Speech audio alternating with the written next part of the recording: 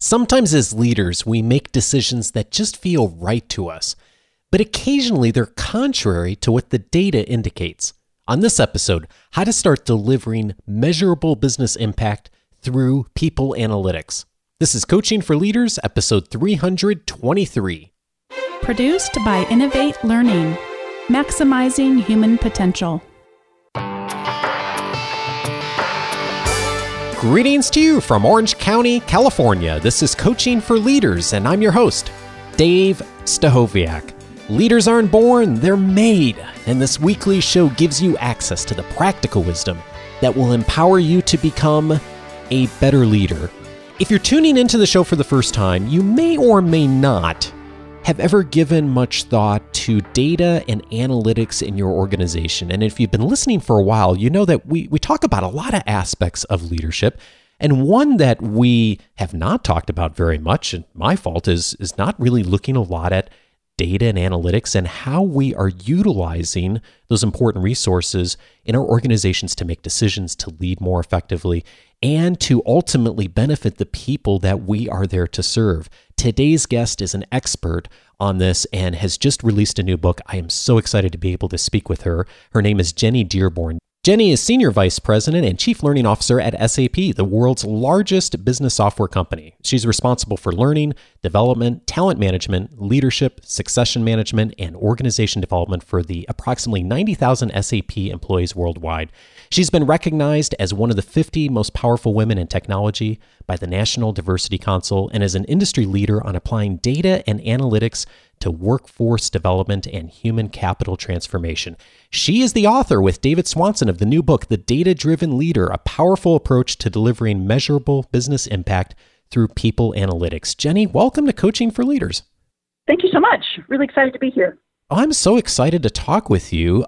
And as I was thinking about our conversation today, I was thinking back to when I started in the training business about 15 years ago. It seemed to me as someone working for a training company and going to talk to organizations that the most obvious place to start building relationships was in HR departments in corporations. And yet multiple people in my industry at the time warned me about building relationships with HR people because they had discovered that a lot of the HR leaders were not perceived as business partners within their own organizations. And my sense is over the last 5-10 years, that is starting to change substantially in some places. And one of the things that caught my attention in your book is you say intuition and emotional intelligence that were once the hallmarks of successful HR professionals are no longer sufficient. What's changed? What's different today?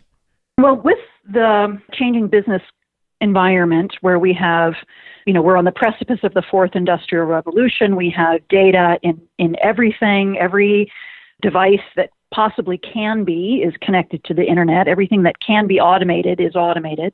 And we're on a path to even greater. There is data in everything. There's a tremendous amount. And we, as an industry, have been using data externally with customers. Marketing organizations have been using customer data to better drive advertisement, to more personally market to you, things like that. Insurance organizations have been using it for 10 years to understand how to craft policies just to you, things like that. So a lot of consumer-facing organizations have used data with their organizations, and we sort of woke up as an industry a few years ago and said, gosh, we really should be using this data internally in a corporation to understand how we can perform our jobs better as corporate people. So it's not just how do we take customer data and focus it externally on creating better products and services, but we can use data internally on ourselves to understand how we can be more efficient and effective and productive and really, serve the company to a higher level. I noticed you referenced Harvard Business Review article in the book that warns about relying too much on intuition and also the failure for a lot of us to understand the relationship between cause and effect. Tell me more about that. Where's the danger there? Well, we've been very comfortable for a lot of years using instinct and intuition. And the generation of leaders that we see now grew up in a world where that was really valued. And what we have now with leaders that are coming online now is a real comfort with technology, with data, with using data and facts and information to make decisions. And so we need to be able to sort of transition ourselves as a leadership community to that place of comfort where we can make decisions that are really grounded in facts and data. We did a show last week on personal finance, a little outside of our normal leadership topics. And whenever I've ever seen advice from like a financial person to someone who's not really handled much with their finances before, one of the first things they say is, well, start just tracking where you're spending your money, because if you know where you're spending, then you can start making some decisions. And one of the things that was interesting to me is you mentioned in the book that just 8% of organizations say that they have usable data, while less than 10% believe that they understand which dimensions of talent are performance drivers. And those numbers really struck me because I guess my sense is that a lot of organizations aren't even at the point where they even are collecting data or even know what to collect. So where do you, when you are working with an organization like that or talking with HR leaders who are looking at this, where do you start? So you start with the same steps that you would do as a corporation overall, where you say, what is the market that we're in? What is the environment that we're in? What is the geopolitical forces, market forces, whatever? A really good understanding of the context of where you are. And then you say, well, what is our purpose as a company? What are we here to do? Within the context of the world, what is our reason for being as a company, as an organization? And then you say, within that purpose, well, what are our goals and objectives it would help us achieve that purpose? And then you keep peeling the onion and you say, well, what is our strategy to achieve those goals and objectives? And then now you're down to your people. Well, do we have the human beings? Do we have the people that can help us achieve that strategy? Do we have the talent that today that we need to achieve that strategy in the future? And if not, why not? And if not, can we go get them? Can we grow them internally? Do the people that we have today, can they become the people that we need in the future? Or do we need to go outside and source them from the world? And so if you sort of start with that bigger picture and you peel away those layers, and then you say, well, what type of human beings do we need? What are the knowledge, skills, capabilities, competencies, behaviors that these people that are in the service of this company, what do they need to be able to do to achieve that future state? And I think a lot of HR leaders don't do that. They start with, we need to go hire we need to go hire 10 engineers and 4 project managers and whatever. And so there's not really a clean red thread from the world environment, right? The context, which is incredibly important, through the company's purpose, goals, strategy to the talent strategy, and then really creating a strategic workforce plan or a strategic talent plan that looks to 5-7 years in the future and says, we have 100 data scientists now. 3 years from now, we're going to need 150. 7 years from now, we're going to need 600. This is how this trend is growing.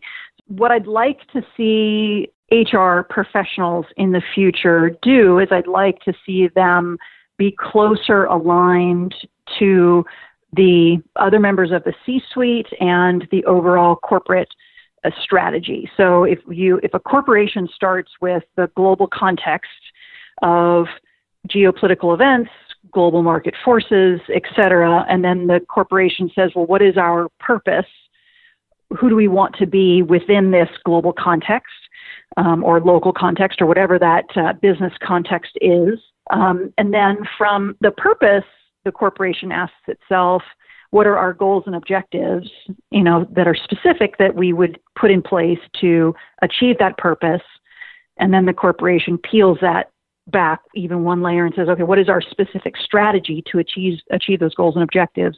And then from there, the corporation creates a strategic workforce plan or a strategic talent plan and makes sure that they have the right human beings to make that happen for the corporation to be able to achieve those goals.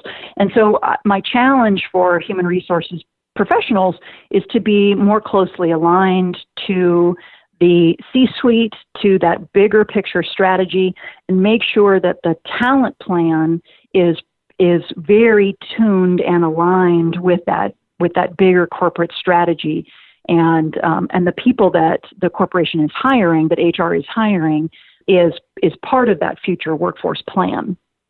One of the things I love about the book is that it really exemplifies beautifully an HR leader. It's a fable and it exemplifies an HR leader who is very present in the organization, spends a ton of time researching, getting to know other executives, getting to know their businesses. And my sense is when I've interacted with senior HR folks who are not as effective in their organizations, that they tend to be more isolated. And that what you've said is just so essential of getting into the business of everyone within the organization and learning how to serve.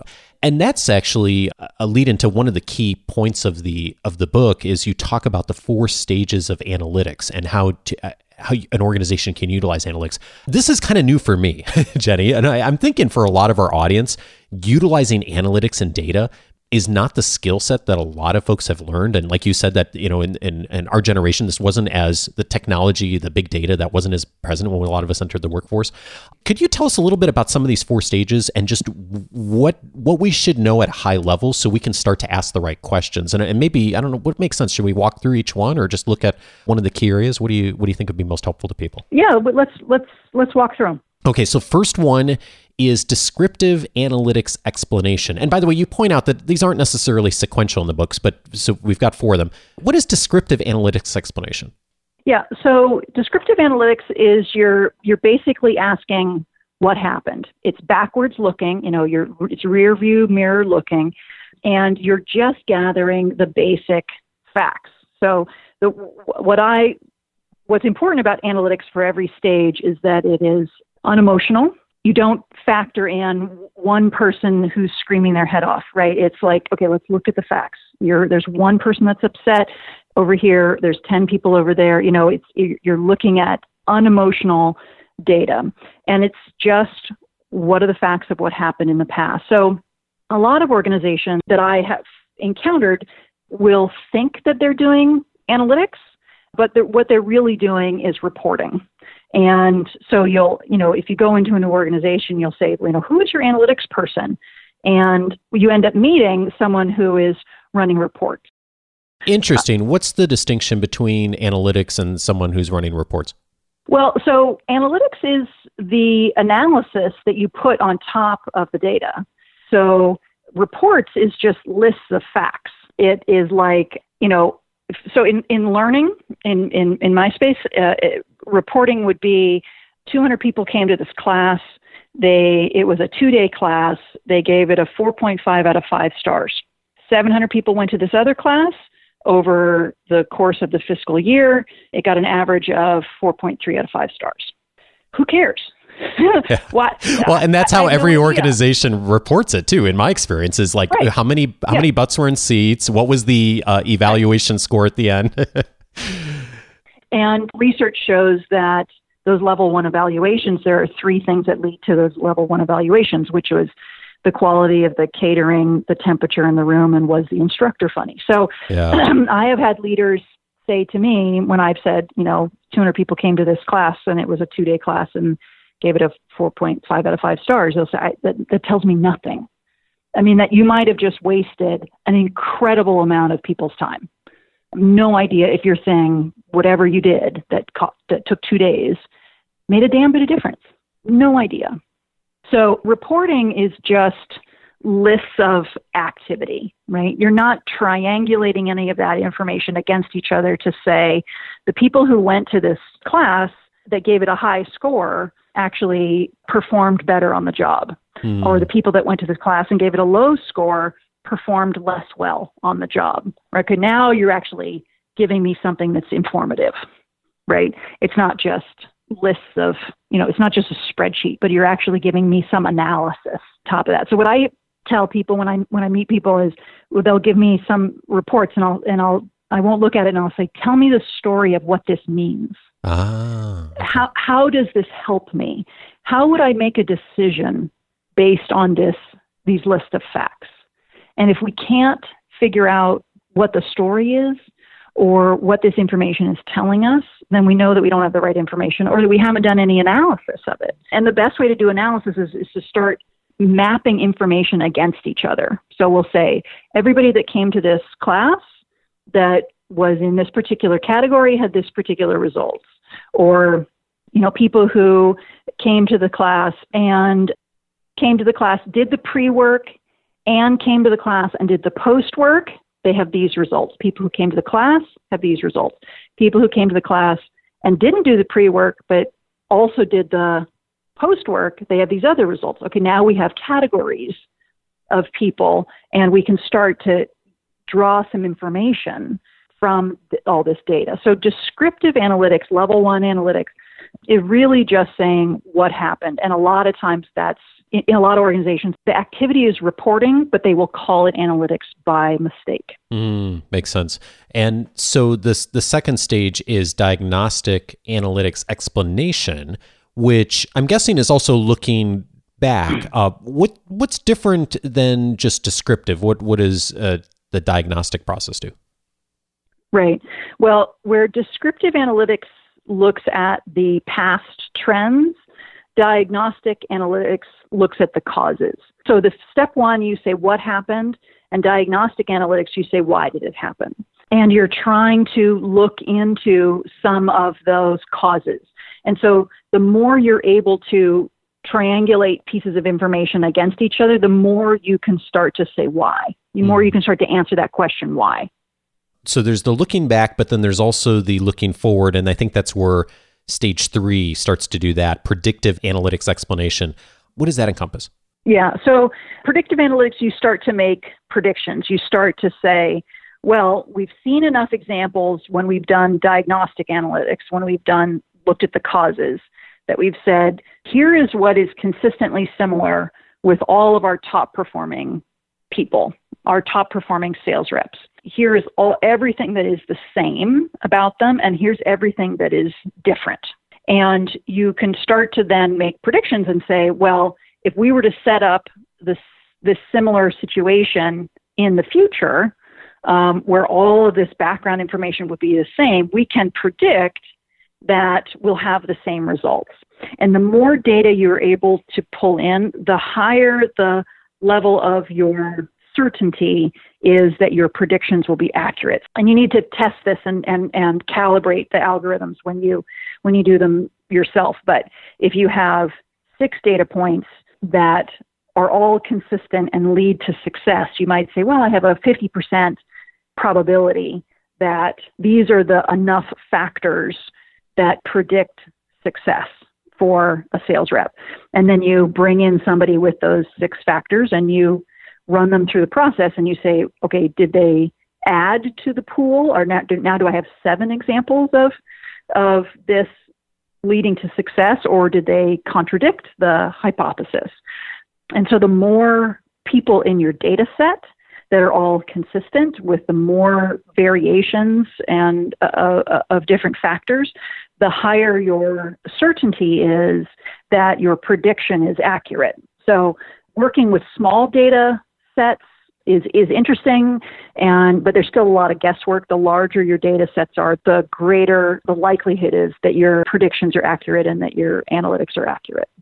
One of the phrases I really like in the book is good enough accuracy. And so you make the point that, whenever you're predicting, of course, you're going to make errors. It's never going to be perfect, but you want to collect enough data so you get close enough that it's going to make a measurable impact on the results. And then I think stage 4 is where the kind of the strategy piece comes here in prescriptive analytics explanation. What's that final step? What are you doing there? So that's when you're understanding really the best course of action, and you are making an intervention and prescribing a path. Something that you said, the good enough accuracy, I just want to go back to the last step. That depends on what is the definition of good enough, really depends on the industry that you're in and kind of what's at stake. So there's going to be good enough accuracy at one level if you're selling software. there's going to be a different threshold of what is considered good enough if you're doing something with medical devices. Right. And there's a lower threshold for if you're doing something in retail, like, do you think this display will work at Christmas? I don't know. Let's give it a shot. So depending on the what's at stake, the good enough threshold is going to be different. But going back to level 4 prescriptive analytics, you're really looking at what is your best course of action. What should we do? You're asking the question, what should we do?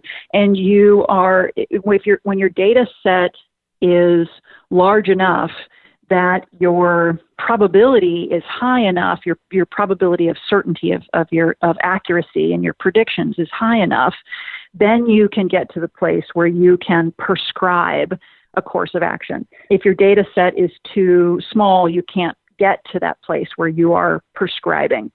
And you can say, even before somebody takes a class or even before someone has a problem, you can have machine learning involved that can then recommend a solution, an intervention, a course of action that someone should take before they know that they have a problem.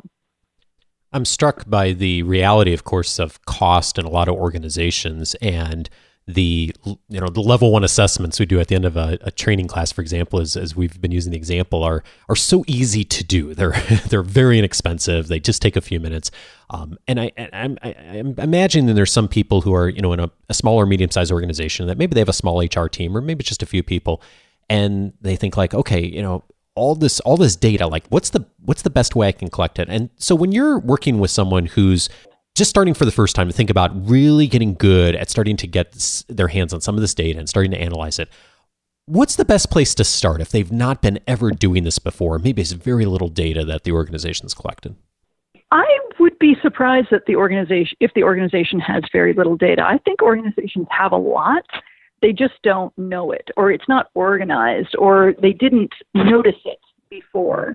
And I would challenge HR teams in every, I've worked in lots of companies and consulted with lots of companies, and learning and development tends to, in every place where I've seen, is one of the highest bars of the Pareto chart. If you were to sort of Pareto out the expenses, learning and, putting on a class and bringing in a third-party vendor and travel and catering and instructor time and all that stuff, that's not cheap. Learning budgets can be very, very high. And when I think about all the waste of giving the wrong people the wrong information at the wrong time, and it wasn't really the right person in the room, or they only needed to know about half of what you said, or the timing was wrong because they can't put it into action straight away. They're going to have to wait 3 months until that situation comes up on the job, and now they've forgotten 80% of what you said. There's a lot of organizational waste in that whole model. And if we could just turn the whole thing on its head and see the data that is underneath us differently and approach learning and development really differently. And instead of thinking about, okay, you are a project manager level 1. Here is the long list of everything a project manager level 1 needs to know from the beginning to the end. And we're just going to slog you through all of this content from the beginning to the end. Or you're an engineer level 3, and we're going to just run you through this whole curriculum. Really, people need relevant information that is highly contextual in the moment. And that's one of the things that data and analytics can provide. It can understand exactly what the gaps are and recommend, when you can get to prescriptive analytics, it can push out to individuals exactly what they need in the moment. And so you're just taking your spend as an HR department and transitioning it from teaching classes, the spray and pray approach that hopefully something sticks when, it might be a great class, but it's not the class that this group of humans needs at this particular moment. So you take that spend and you adapt it towards an analytics frame of mind where you gather the content, you gather the data that's already in your organization, and you change your approach to learning and development to be contextual, in the moment, pushed out in small pieces right when your learner needs it. you might spend the same amount or less in a year if you completely changed your approach. It sounds like what you're saying is it's not necessarily that the data isn't there. It's that the organization hasn't really thought about utilizing it and is not recognizing and not actively having it as part of the strategy, if I'm hearing you right. Exactly. Exactly. Okay. So 8% of organizations recognize that they have data that is usable and use it. It's entirely possible that the other 90% of organizations have approximately the same amount of data. They're just stepping over it every day and don't really know what that lump in the carpet is. You know, nobody ever takes the time to go, what's under here? Oh my God, I had no idea you were capturing all this information. You know, it's entirely possible that it's all there. They just don't have the habit of looking for it. Well, and so much of, I mean, as you pointed out in the book too, there's so much data that's just being collected automatically with all the software platforms we're using these days, and many organizations, exactly. Even at small businesses. We have access to so many analytics that we didn't have 5 or 10 years ago. If we're willing to just turn over a few stones, there's a lot there. And that's where I'm conscious of the point you make too, is, you know, have someone on your team or bring in a consultant that's an analytics person that can really look at that and help you to ask some of those questions. That seems like such a key lesson for us.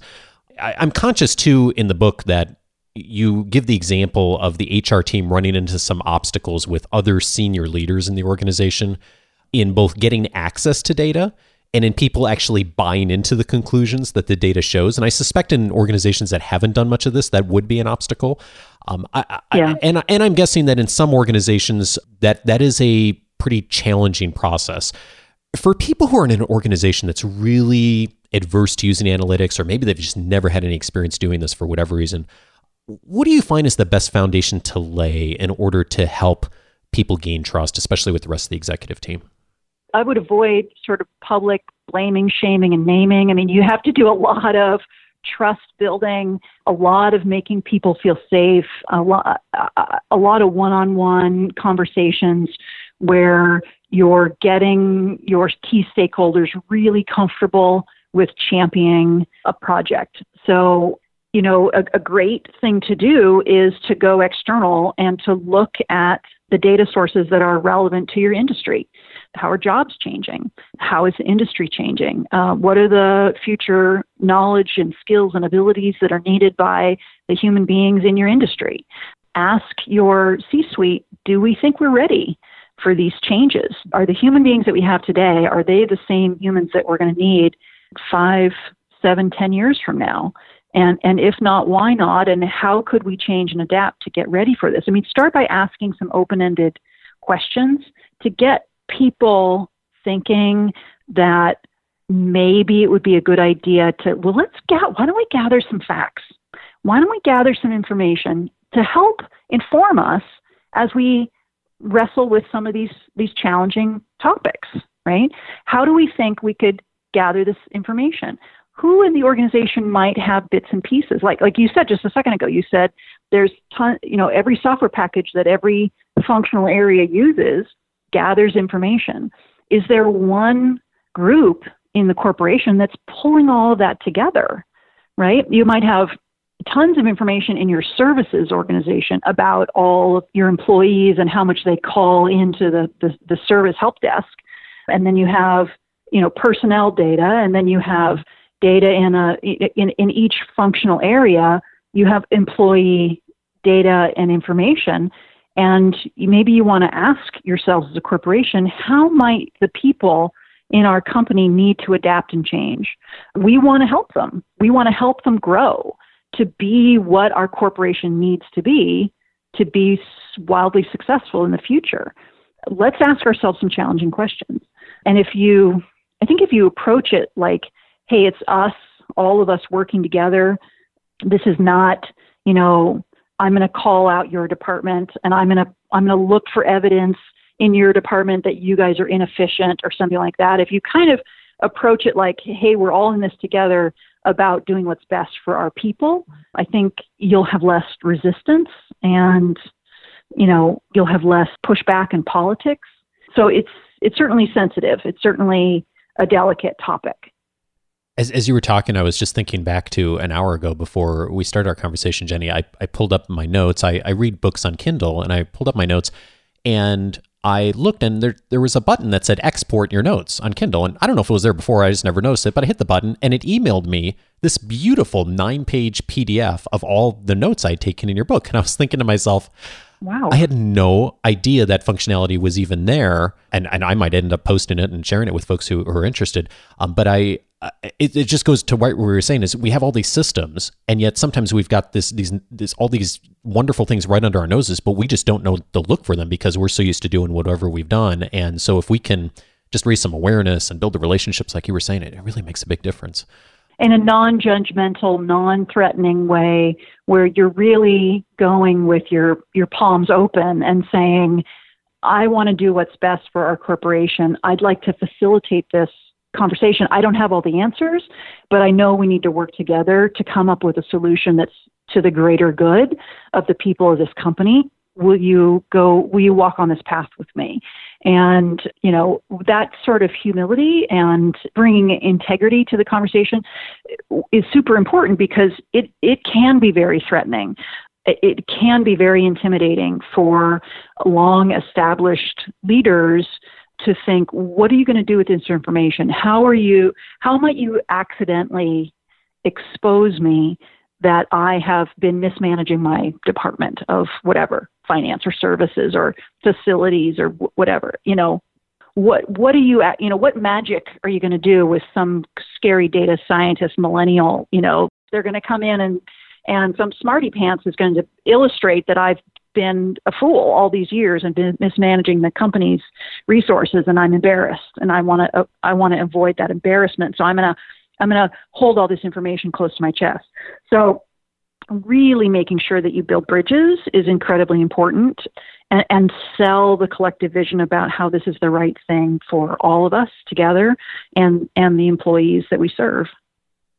I saw an article about you that reported that sometimes you paint on long conference calls. I do. Yeah. I'm not painting right now. I'm in my studio. I'm surrounded by my paintings. I'm staring at my paintings, but I'm not actually painting right now. Well, I saw photos of some of your work, and I noticed you paint superheroes a lot. And I do. I suspect there's a lot of differences, of course, between painting and running a global HR organization. But I am curious, what have you learned from painting that's made you a better leader? There is a humility and a selflessness that is so important as an artist, to give yourself up to the creative experience, that you need to let it go. You can't micromanage the canvas. You can't. Sometimes art is going to go where it goes, and it's not going to be what you intended, but it might really surprise you and be really incredibly beautiful. But I've always been very partial to superheroes. I grew up reading comics, and I've always been a huge comic nerd. And there is a selflessness and a standing up for the little guy, and justice and doing the right thing. And there's this wonderful integrity with the classic superheroes that really resonates with me. And I also just love the art. I mean, the colors and the vibrant lines and imagery is just so cool. So my house is filled with 8-foot by 10-foot, massive canvases of very bold superhero pop art, which is super fun. Awesome. Well, I'll put some links in the notes, and I can't think of a better analogy for us to end on of leadership. Cool. Jenny, thank you so much for sharing this book and challenging those of us who are not data people, who are not analytics people, and really creating a book here that has a model that's very accessible to every leader, not just HR leaders, and really challenging us to look that way. I really appreciate you bringing your wisdom to us. Thank you so much. It's been a real joy to connect with you. I appreciate it. Jenny Dearborn is the author of The Data-Driven Leader, a powerful approach to delivering measurable business impact through people analytics.